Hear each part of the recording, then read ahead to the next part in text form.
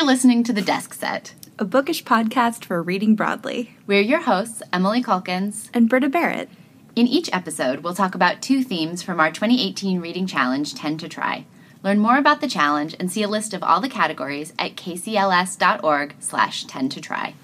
On this episode of The Desk Set, we're talking about 2 10 to Try categories: books made into movies or TV shows, and books with titles longer than 4 words, which might be this year's trickiest category, at least to search for. Author Matt Ruff joins us to talk about his book, Lovecraft Country. Inspired by mid-century African-American travel guides and classic sci-fi and horror, this book is being adapted into an HBO miniseries with Jordan Peele producing. Then, we talk about the best and worst book-to-screen adaptations and the stories we'd most like to see on screen. Finally, we're joined by Kim Fu, author of The Lost Girls of Camp Forevermore, that's 6 words in case you didn't count, to talk about why children make interesting characters and the difference between writing poetry and prose.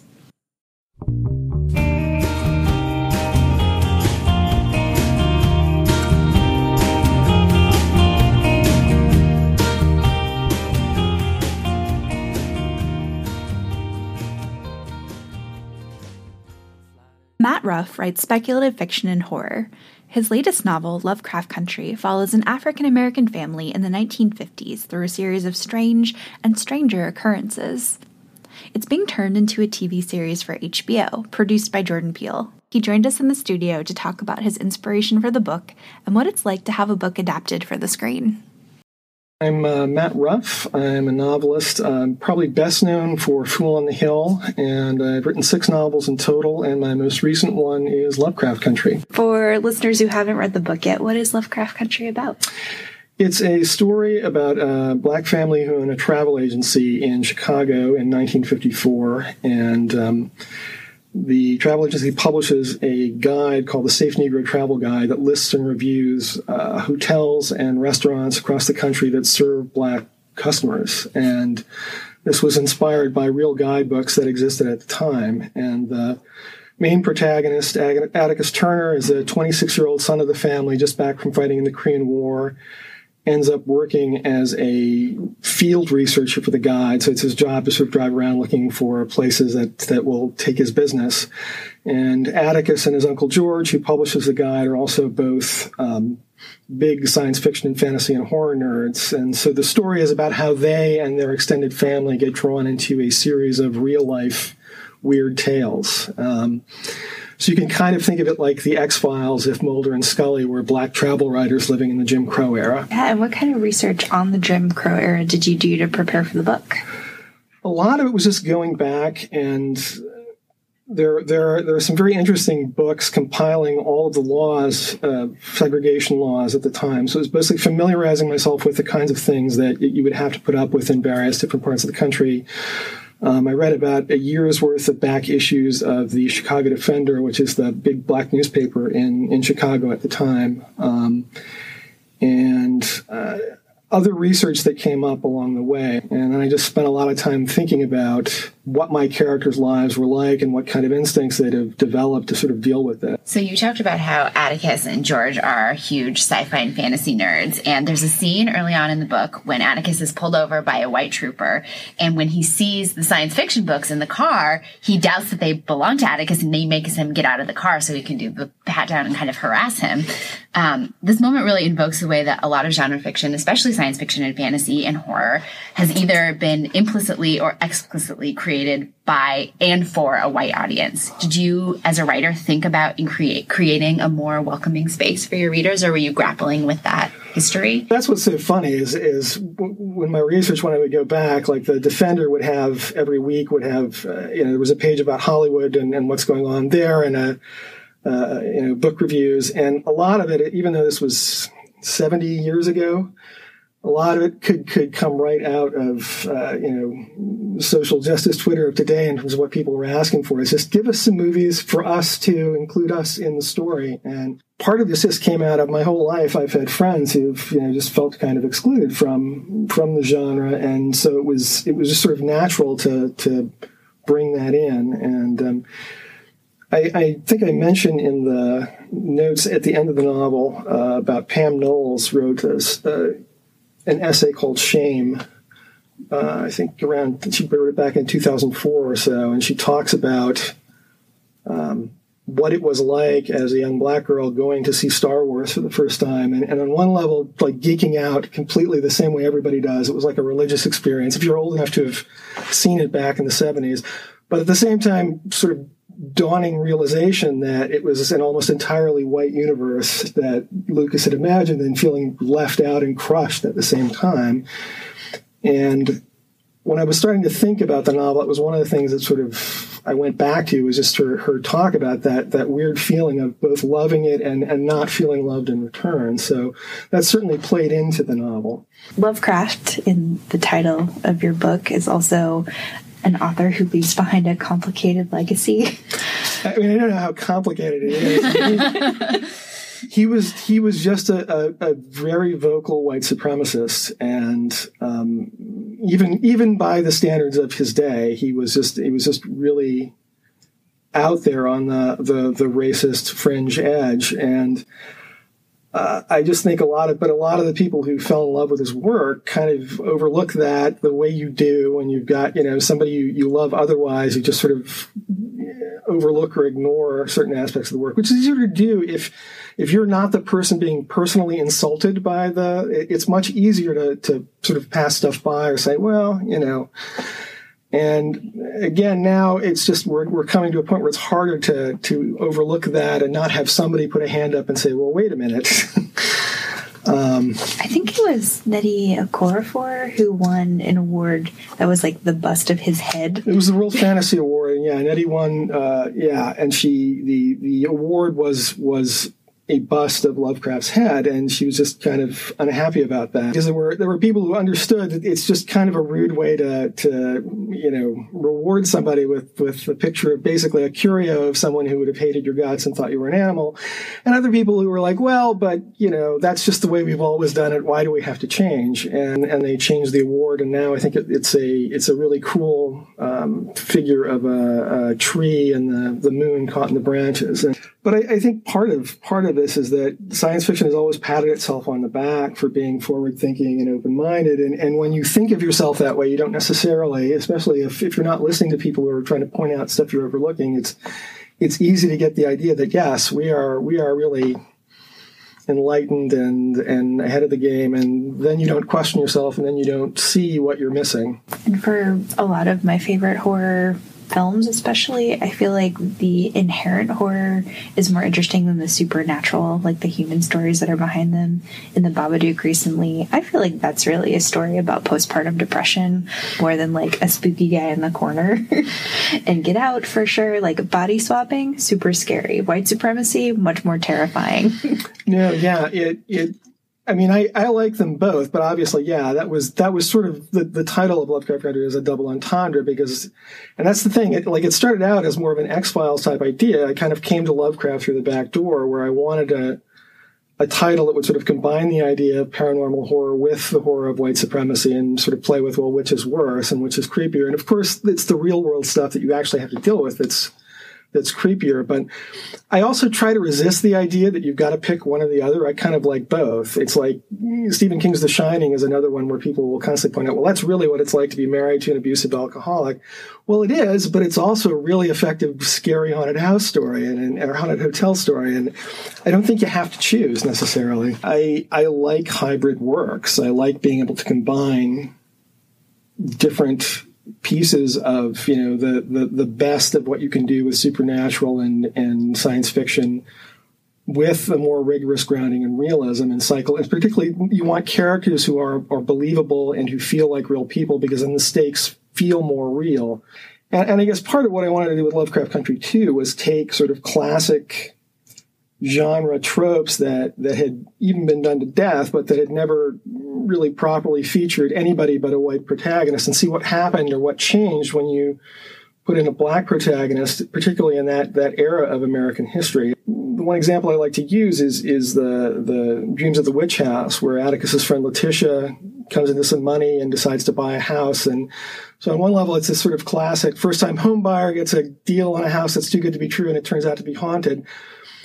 And that's been done a million times. But in this case, it's a black woman buying a house in a white neighborhood. So in addition to the ghost, she's also got to deal with neighbors who are looking to burn her out. And that together just takes it somewhere that I hadn't seen before. I had originally come up with the idea of Lovecraft Country as a TV series pitch back in, I think it was 2007. I was invited to do pitch ideas to some people from Fox Studios, and one of the ideas was Lovecraft Country, and they were like, well, I mean, it's a period piece. It's an almost entirely black cast, and it's as much about the horrors of racism as about horror. And I think this was just a little too beyond foreseeable on television at that time.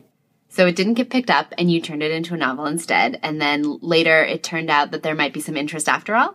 One of the people who was interested was Jordan Peele. And what was funny, this was before Get Out had even been announced, but my CAA guy called and said, well, yeah, one of the people who wants to meet you is Jordan Peele, and he's mostly known for comedy, but apparently he wants to get into horror. So and I said, fine, let me talk to him. And then I found out Misha Green, who did Underground, was also going to be on the call. And then I started to get really excited. And it was one of the best phone calls I've ever had with folks from Hollywood, because they got what I'd been trying to do, and they really wanted to do it too.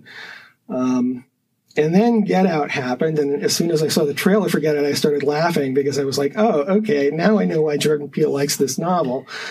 And I also was excited because I knew that the movie was going to be very successful, and that would make it much, much easier to pitch the TV series idea. And again, that was truer than I realized. The part about HBO picking it up, that I learned about maybe 24 hours before the rest of the world did. So I was still bouncing off the walls when the news broke. But it's just been an amazing ride so far. So speaking of rides, there's a whole range of how involved an author can be. Like sometimes I think the book sells and it goes away and the author's totally hands off, and sometimes it's like they're writing the script and they're on the set. Are you like involved in it all, or do you get a peek at what's going on?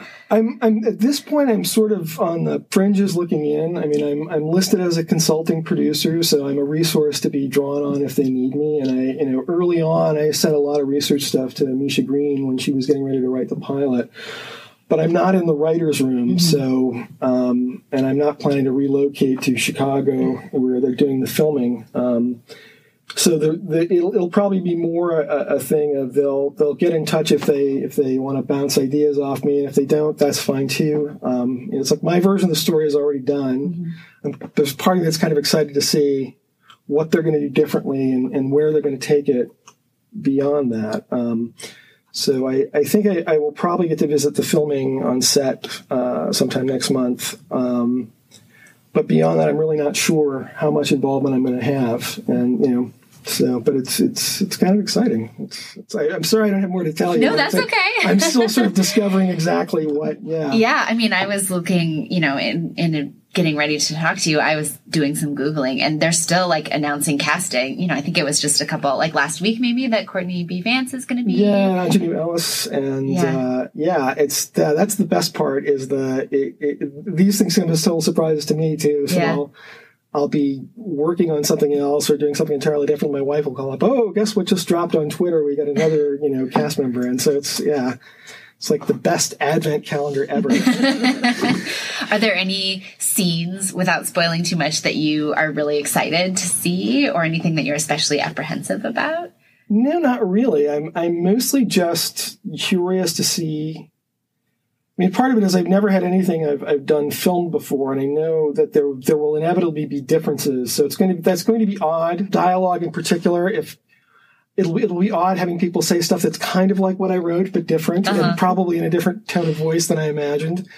But another part, I'm just really excited to see what changes they bring on it and what they decide to make different. So, but I think that's just going to be a lot of fun. I mean, one of the things I liked about the idea of Lovecraft Country is that it's an idea that it can support multiple interpretations. So it's going to be neat to see what they do, where they go. And horror is a genre. I feel like some of my favorite writers are really good at just sort of gesturing at like what's in the shadows or down the hallway or under the bed, and like letting your mind fill in all of these blanks. And there's something so powerful about that.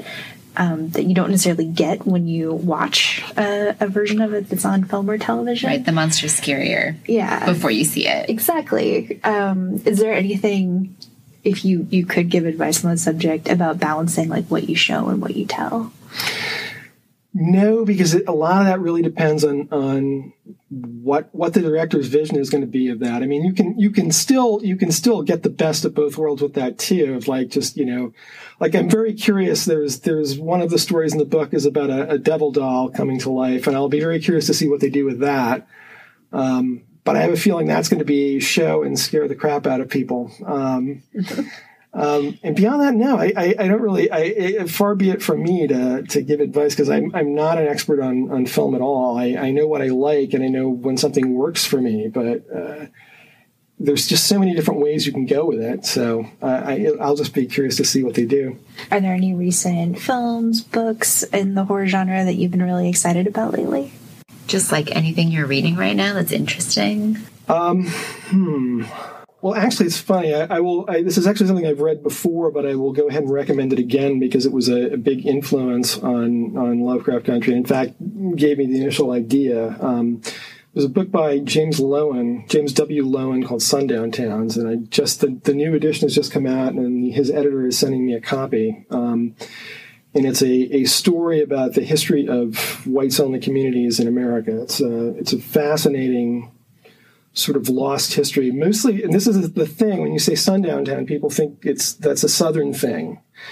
And it's not. It's mostly in the North and the West, because the South in America kind of embraced the fact that it was racist, whereas in the North and the far West was just as much into segregation, but people were in denial about what they were doing and what was happening. So it was like they'd drive all the black people out of town and then forget that had happened. And basically, the book explains why there are states and cities and neighborhoods, like whole states in the North where you don't expect to see a black face. And it didn't happen because the black people decided that they didn't want to live there. It was just because they were terrorized out of the community when they tried to live there. And so it's like this forgotten history of how the United States came to look the way it does demographically. And in passing, he talks about the Green Book, which was the real life version of the Safe Negro Travel Guide. Anyway, that's coming out in a new edition, and it's definitely worth your time to read.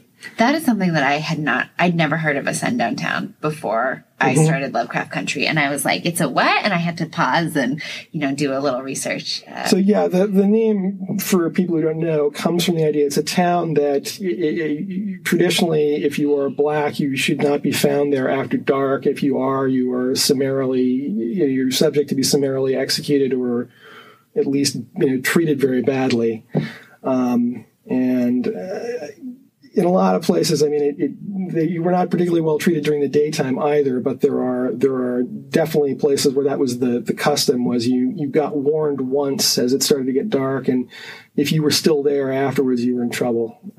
So yeah, and that it's not an isolated incident. It was, I think Lowen in the book says something like the vast majority of incorporated places,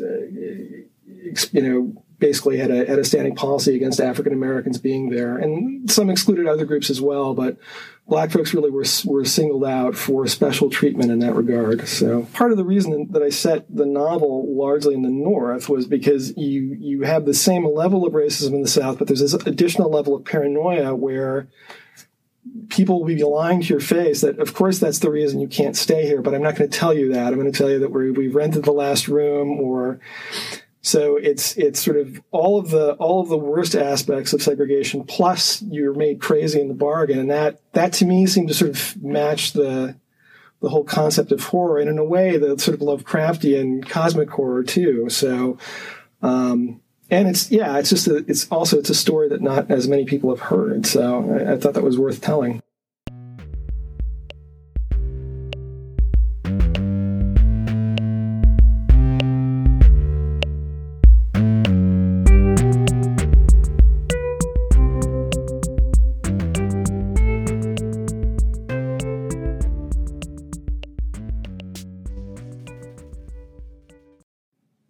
So next we're going to talk about something that's a little controversial in the world of libraries and books. Is the book always better than the movie? I'm going to go ahead and say no. The book is not always better than the movie. Give me facts. What is an example of of a film that's better than a book? Jurassic Park. So I actually have read Jurassic Park probably like 6 or 7 times. I loved it as a young teenager, but the movie is basically perfect.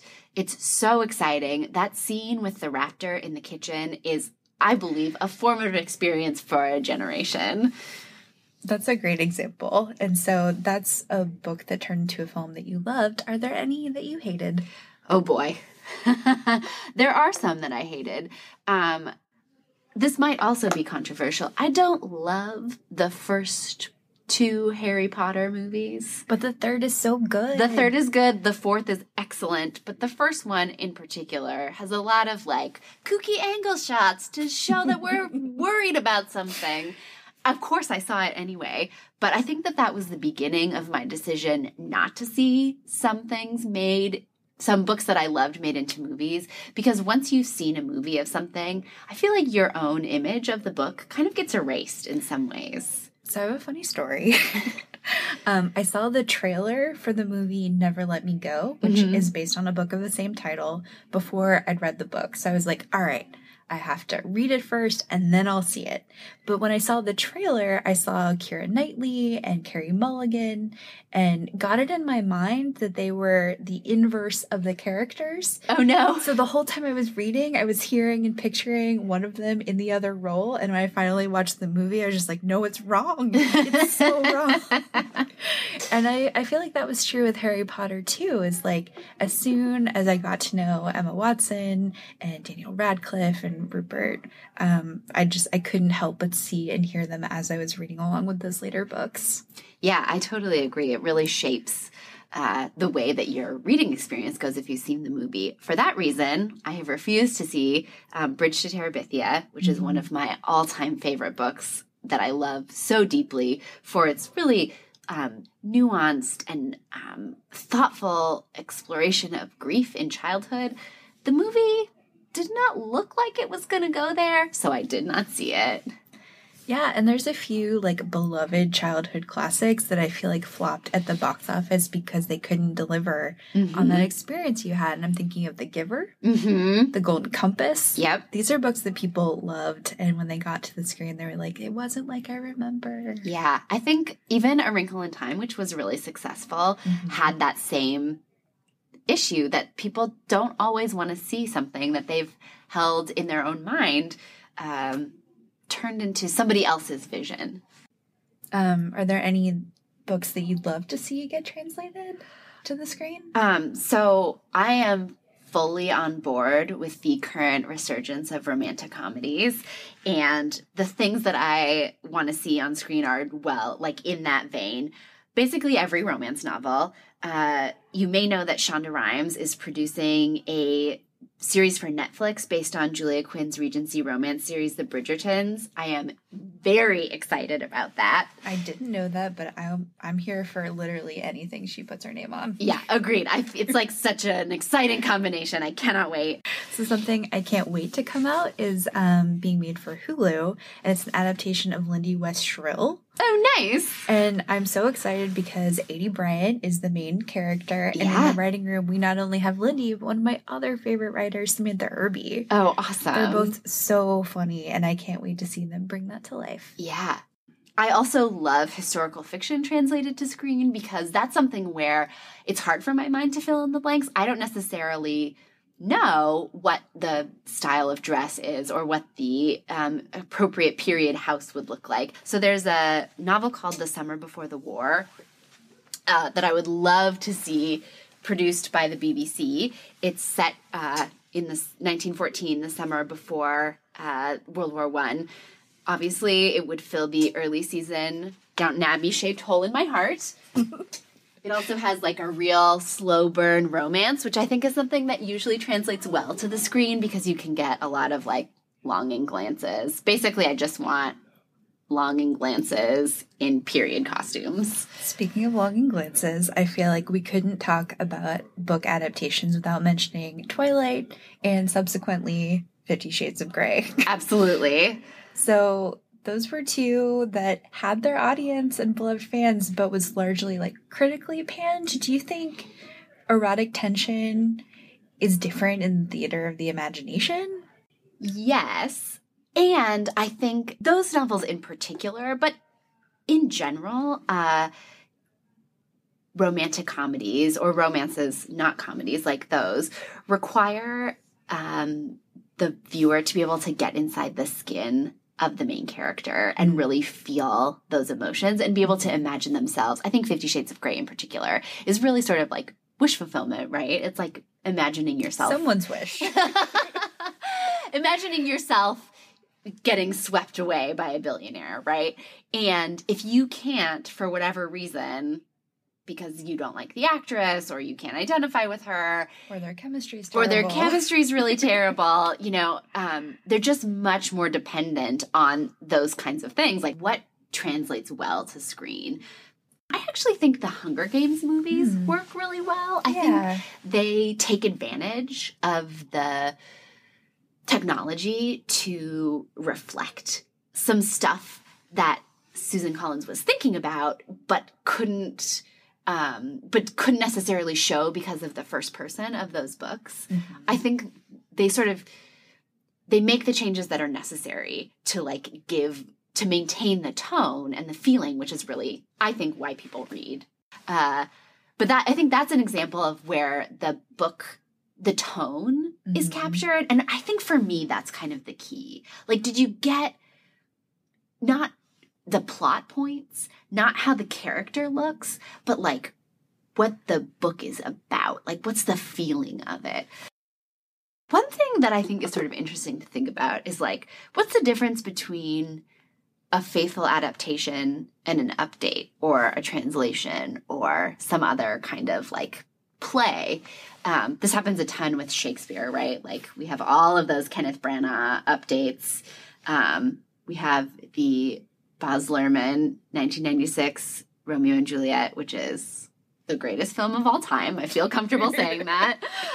No, it's not, but it's so good. And I think, again, like if the Raptors in the Kitchen is one cultural touchstone for women in their 30s, then this one is another.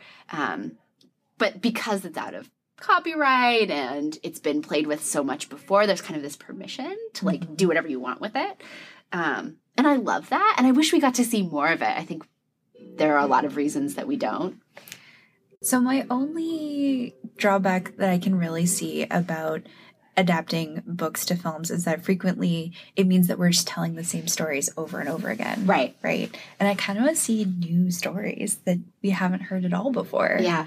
But that reinterpretation, I think, opens up like a huge new genre of possibilities. Yeah, I think like when you think about Sherlock Holmes, just in the last like decade, I guess, the BBC Sherlock, which is so popular and is certainly one sort of modern take. But there's also a show on CBS in which the Watson character is played by Lucy Liu and is like really great. It's maybe not as sort of stylish as the BBC Sherlock, but it's like really wonderful. And we see this in books too, right? Like these stories that people keep playing with and reinventing so that they're not just telling the same old stories.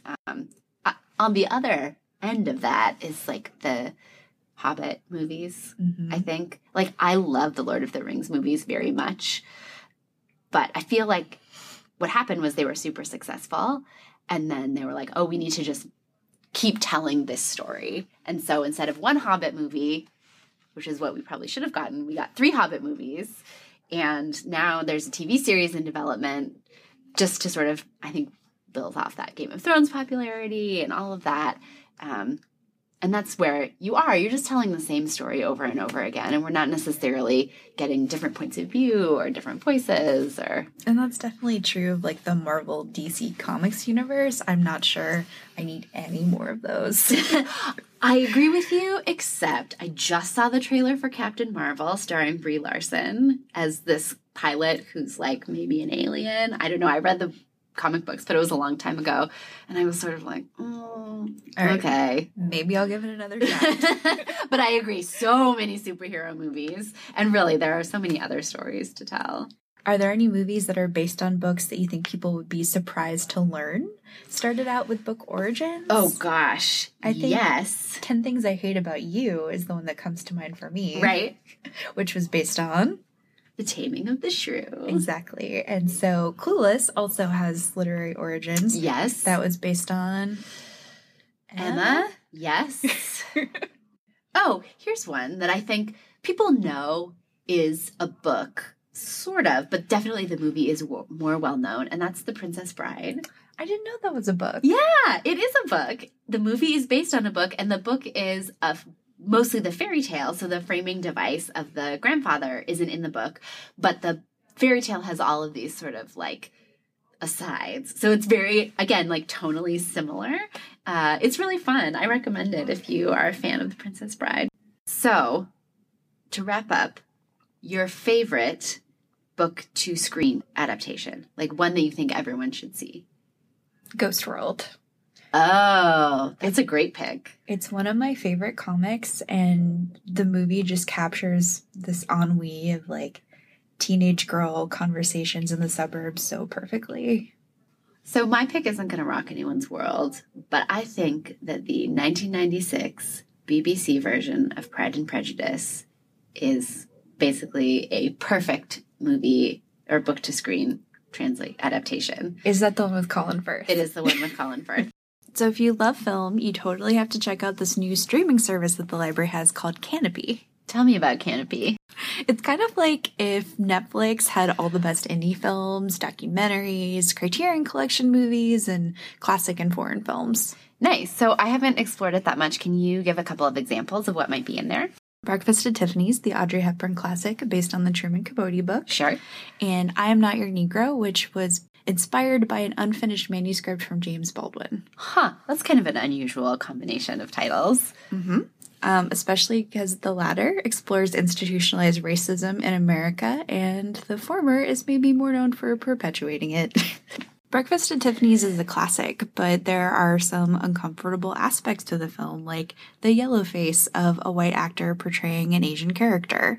And what I love about Canopy is that it goes above and beyond just giving, like, plot descriptions to viewers. It actually has this really wonderful contextualizing editor's note about how the director, in retrospect, really owns up to the fact that this was a bad choice, and also provides, like, these other documentaries you should watch about Asian representation on film. Fascinating. Yeah, I can't recommend it enough. If you want to start streaming, go to kcls.org/canopy with a K and try that out today.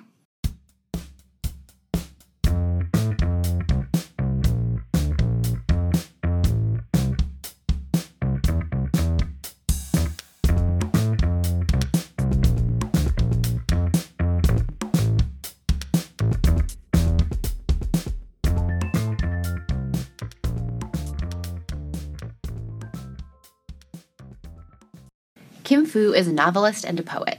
Her most recent book, The Lost Girls of Camp Forevermore, follows 5 girls at a summer camp who end up stranded alone on an island and looks at the way that that event echoes through their lives for years to come. Kim's writing has appeared in all kinds of cool places, like The Atlantic, The New York Times, and Hazlitt. She was born in Canada, but now lives in the Seattle area, and we are happy to have her join us at the Bellevue Library Makerspace to talk about her work. My name is Kim Fu, and I'm a poet and a novelist. I live in Seattle, and my latest book is called The Lost Girls of Camp Forevermore. It starts in a all-girls sleepaway camp in the Pacific Northwest, and where they hike and go on outdoor adventures and learn survival skills. And one feature of this camp is that they go on an overnight kayaking trip, where the concept is they just kayak to a nearby island, stay overnight, and come back. But for one group of girls, it goes a little awry, and they end up stranded and alone with no adults to help them. And then the book follows these girls through this event, and then as well through their lives beyond the camp. So you grew up in suburban Vancouver, and the story's set in, like, coastal BC, and you live in Seattle now. Could you speak to how living in the Pacific Northwest shaped how you wrote the story? Sure. The location of the camp is actually left purposely ambiguous, like it's kind of just somewhere along this coast. I've heard people interpret it as BC or Washington or Oregon. but the landscape is all made up because I didn't want to be locked into the particular geography of the coastline in any of those places. And for me, that landscape was really important. Like, obviously, you know, because it's where I've grown up and where I live now and where I spent so much of my life, it's, you know, it's in me. But it was more, I thought it suited the story because I feel like we forget living here sometimes that it is dangerous and wild, in part because, you know, the weather is really mild and then sort of everyone is really outdoorsy. Like, everyone you meet is, you know, goes hiking, kayaking, you know, every weekend, and it's just right there, right? And then, you know, sometimes people never come back, and it's just not something we think about. And so I feel like it has the wilderness here has a specific feel to it. Also because it feels very untamable, kind of, to me. Like, it's very lush and green here, and a lot of it is wild. That you're kind of always beating it back, sort of. It feels like a force. And when you were a kid, did you go to summer camp, or did you consider yourself like an indoor and outdoor kid? I thought of I would have described myself as an indoor kid, like a book reading, video game loving kid. But where I lived was kind of like up in the mountain, near Vancouver. So even though I was not an outdoorsy kid, it was kind of just by nature of being there. You'd see like bears wandering through your backyard, and you would end up going hiking and stuff. And I didn't go to a camp like this one, but my public elementary school had a outdoor school. So we'd go for a few days, and it was very similar to the idea. Like, there was hiking and outdoor rock climbing and things like this. And one time we almost got stuck on a peninsula when the tide came in, and that memory definitely fed into this concept. And the plot invites a kind of easy, if imperfect, comparison to Lord of the Flies, but with girls. And I don't know if you guys read last fall, there was this article, I think in the New Yorker, that imagined what, like, an all-girl Lord of the Flies plot would look like. And it was so funny. There's this part where someone says, like, Simone staggered out of the woods, her hair matted and muddy. She wore a crude garment that she had fashioned out of leaves, her eyes wild. "Simone," cried Roger, "I love your dress." "Thanks," Simone said, gesturing. "It has pockets." And I just love that. And, like, it started this conversation with other people chiming in. Like, Jessica Valenti described the situation as, like, a bunch of girls apologizing to each other until they died. And I'm just wondering, like, that's funny, of course, but, like, what people get wrong about how the dynamics of that situation would change in an all-girl setting. One thing I always think of is I have a niece. She's older now. When she was about this age, what would happen is if she was, like, in a room with a closed door with her friends and you walked in, they would all look at you. And there was this moment where you knew, like, you were interrupting something serious, like there was something there hiding from you. And I do feel like little girls, I mean, like, children of that age in general, like, create very complex kind of social hierarchies and worlds with their own rules that they keep hidden from adults. And, you know, spoiler alert for the book a little bit, there's not enough of them. They're not stranded long enough to form a new society. But I do think I had similar aims in the sense of the forces that animate them are similar to the forces in society. Like, they do echo the structures that they grow up into and that, you know, already existed around them, and they had already internalized them by that point, as in Lord of the Flies. But I do think that their experience is definitely shaped by gender and especially the response when they come back, I think, and how other people interpret those events, and how other people see it, and kind of the narrative they're told about what happened as opposed to what actually happened. And that narrative, you know, bakes into them and is sort of forms a part of their life too. Because even though, you know, they remember on one side, I think they also internalize that aversion that adults have afterward of, like, oh, these poor helpless little girls, they were stranded in the woods and then they were found by pure chance. Like, you know, wasn't that lucky, you know, as opposed to, like, what actually happens. And there are all these descriptions in the book that feel so specific to childhood, like really real and vivid, and I'd forgotten what that was actually like until I was reading your words, and especially about, like, the powerlessness that kids can feel, that lack of autonomy, and I was just curious if you still have access to like diaries from childhood or journals, or if that's all just really fresh in your mind still. I did keep diaries as a kid, and I think that helped. Even though I don't reference them now, I think just the act of writing everything down sort of cements it in a different way inside you. So to me, the way you write childhood is very different than the way you write adulthood. Like, I think if you write a child experience just moment to moment, it feels very fraught and it feels very intense, because I think that's how children experience the world. Like, everything that's happening is brand new.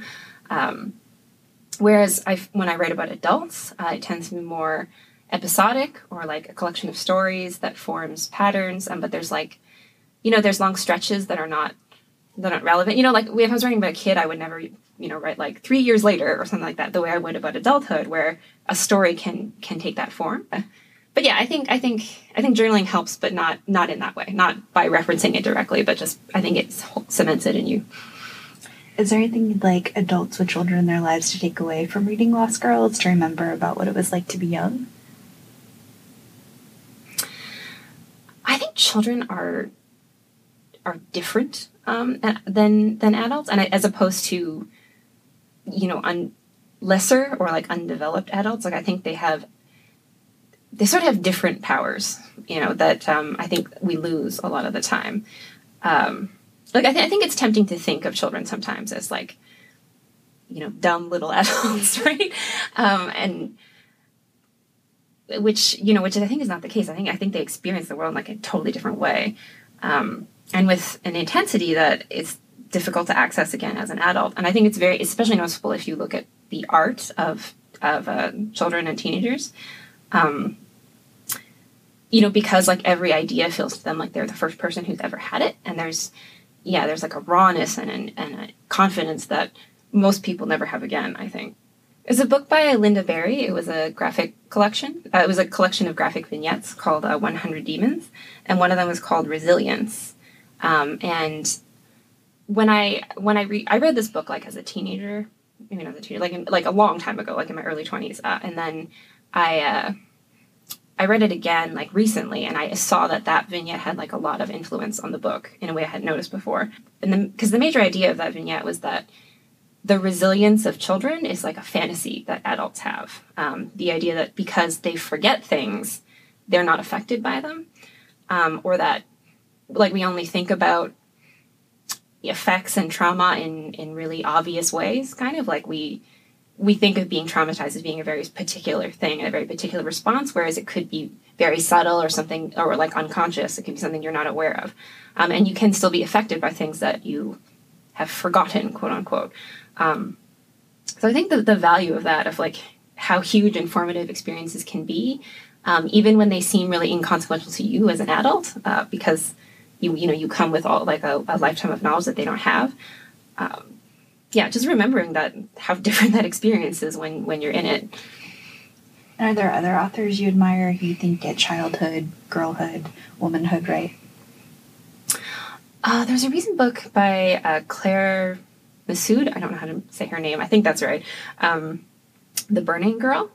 And that book was interesting to me because I feel like the girlhood she chose to write about was sort of unremarkable in a way. It was very like straight down the road in so many ways. She's white, and she's in like a upper middle class suburb, and sort of like nothing that terrible happens to her, and yet it's kind of a nightmare. Like it's just this totally ordinary, totally privileged like adolescence, and it feels moment to moment kind of like a horror story, because I think that is how it feels, right?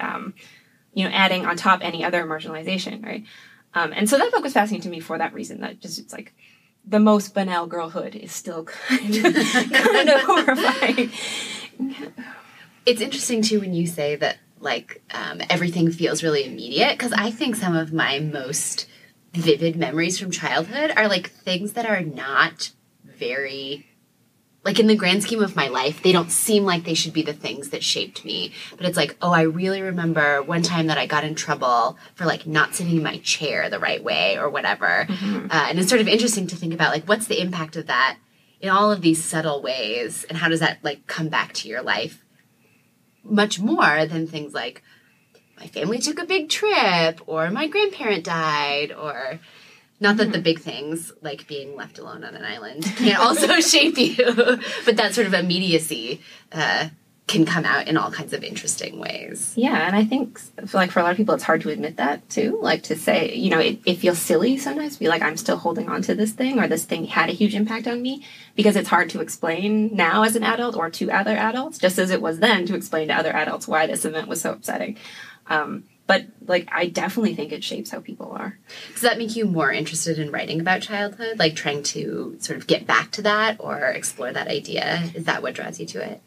Yeah, I'm definitely not done with especially that particular age. I feel like age 9 to 11.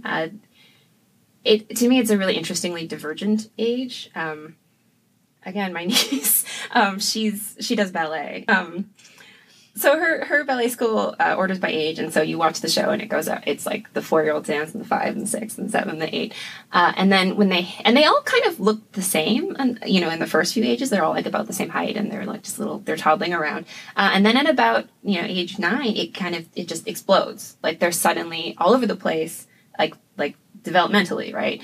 And I think that that's true both like physically, but also in terms of maturity and just sort of mental development. I feel like suddenly everyone's kind of all over the place, and some people are really empathetic, and some people are like, really like socially adept or even manipulative, and some people are still just like, wide-eyed little children. And I feel like that age is kind of a mess for that reason. Mm-hmm. Did you identify most strongly with any one of the characters in the book? I identified with each one very strongly while I was writing her section, and I kind of needed to write it that way, and I kind of felt like people had to read it that way too, like you needed to spend a long time with each one. I think like there is an aspect to each of them that I relate to very strongly, and then when I look back at the book, it's always hard to answer that question, because it's like, who's your favorite child, kind of. Because I feel like I went through something really intense with each one. And this is your second novel, and you've also published a book of poetry. What do you enjoy about working in each of those mediums, and what's different about the experience? Poetry for me comes much more naturally.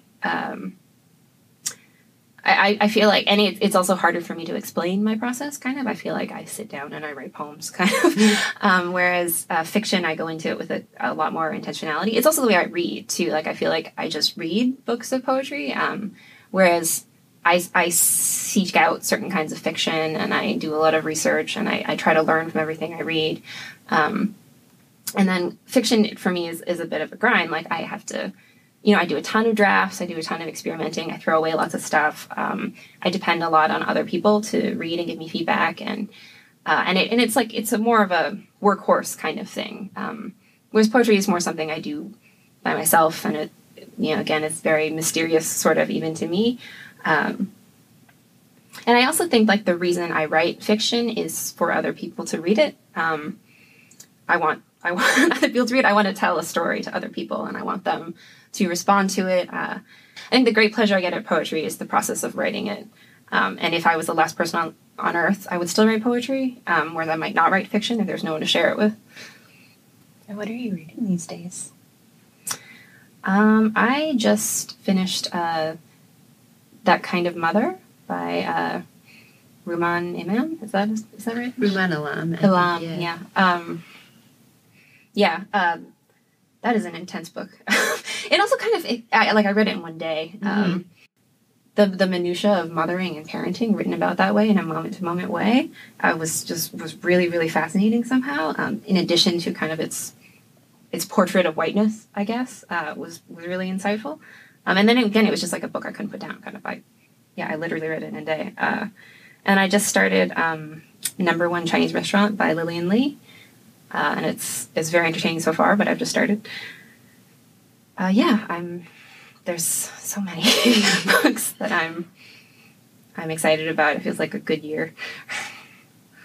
I also loved That Kind of Mother, and had sort of the same experience of finding it like really gripping, even though sort of like not that much really happens. And in fact, the parts that are sort of the most action-y are like given the least amount of space and consideration. Yeah. It's like all of this minutia of parenthood is exactly right. And then it's like, oh, and we adopted this child of a different race. And then like all of this sort of like meditative stuff about who she is and how she's writing and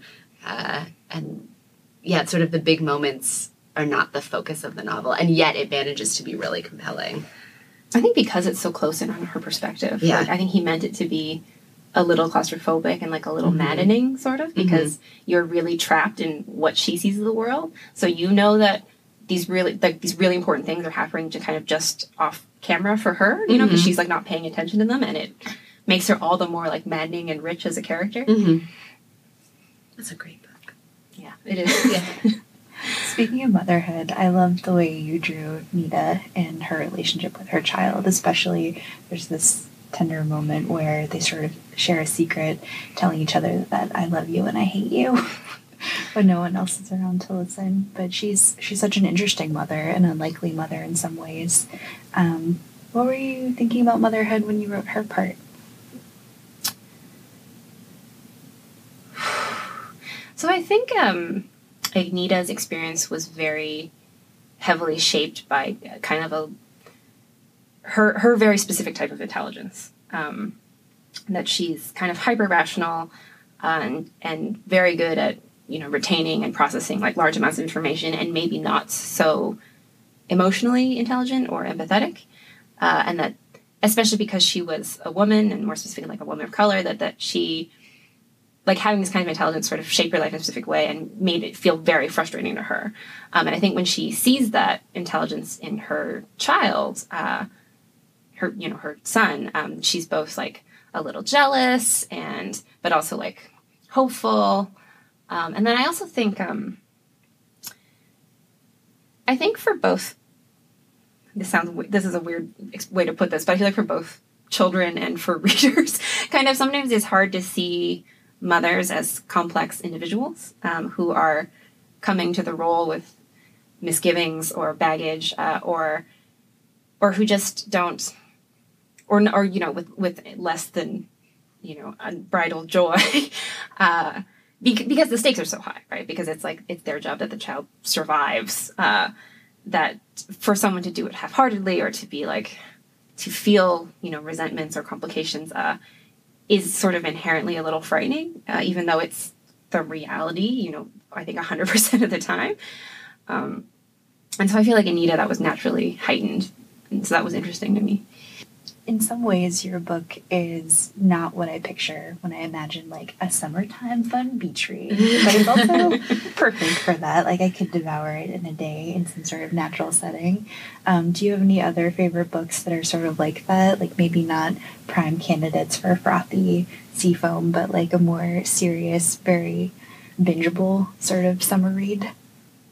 Oh, my favorite, like, summer binge reads are Edith Wharton's books, and then Sarah Waters' books, her historical romances. Like, I think both of those books, they're both of those authors, like, the writing is literary, but it's also like fun and juicy, and you know you can't help but going through it, and it does have like a airy summer feel to them.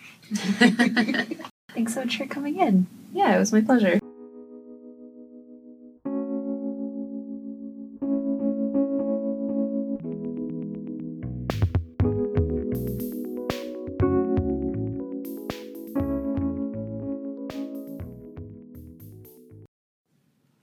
So I don't know what it is about a collection of short essays with an incredibly long name, but they're always some of my favorites. There's a lot of books that fit this pattern, like David Foster Wallace's A Supposedly Fun Thing I'll Never Do Again, or Miranda July's No One Belongs Here More Than You. And my favorite book to come out in the last year, Samantha Irby's We Are Never Meeting in Real Life. They're all a mouthful and wonderful, and I've got a 12-word long title for you. Oh my God. Give it to me. One day we'll all be dead and none of this will matter. It's a book by Sachi Cole, who's a writer for BuzzFeed and a person totally worth following on Twitter. It's her debut essay collection, and she shares these experiences as the millennial daughter of Indian immigrants growing up in Western culture. She's got this sharp wit and candid humor. She confronts broader issues of racism and sexism, self-image, love, and family. And she's able to hit me right in the feels just as easily as she makes me laugh. Sounds awesome. Another mouthful of a title is Text Me When You Get Home. It's a book about the evolution and triumph of modern female friendship. So the author, Kayleen Schaefer, cites herself as this unlikely chronicler of the subject because she's someone who grew up seeing other women as competition, trying to be like the Gillian Flynn style cool girl that's so often described, and someone who really wanted to be accepted by men. And it wasn't until she decided not to marry her long-term boyfriend that she came to see these really important female friendships in her life and wanted to explore that subject. So the book mixes anecdotes from her life, some cultural analysis, historical research, and interviews with other fascinating women to explore the history and importance of bonds between besties. So this is a book that I would suggest reading and then passing along to your best friend. I love it.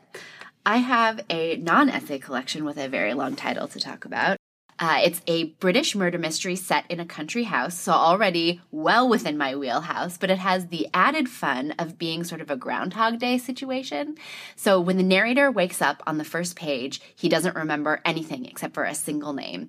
And every day, he wakes up in a new body for 8 days until he can solve this murder that happens on the evening of this big party happening at the house. It's a very creepy, very fascinating mystery. I've never read anything like it. Full disclosure, I'm not done yet. I don't know who did it, and I have no idea, but I'm really enjoying the reading experience. That's The 7.5 Deaths of Evelyn Hardcastle. Thanks for listening. You can find all the books mentioned in today's episodes in our show notes. The Desk Set is hosted by librarians Britta Barrett and Emily Calkins, produced by Britta Barrett, and brought to you by the King County Library System. If you like the show, be sure to subscribe, rate, and review us on Apple Podcasts.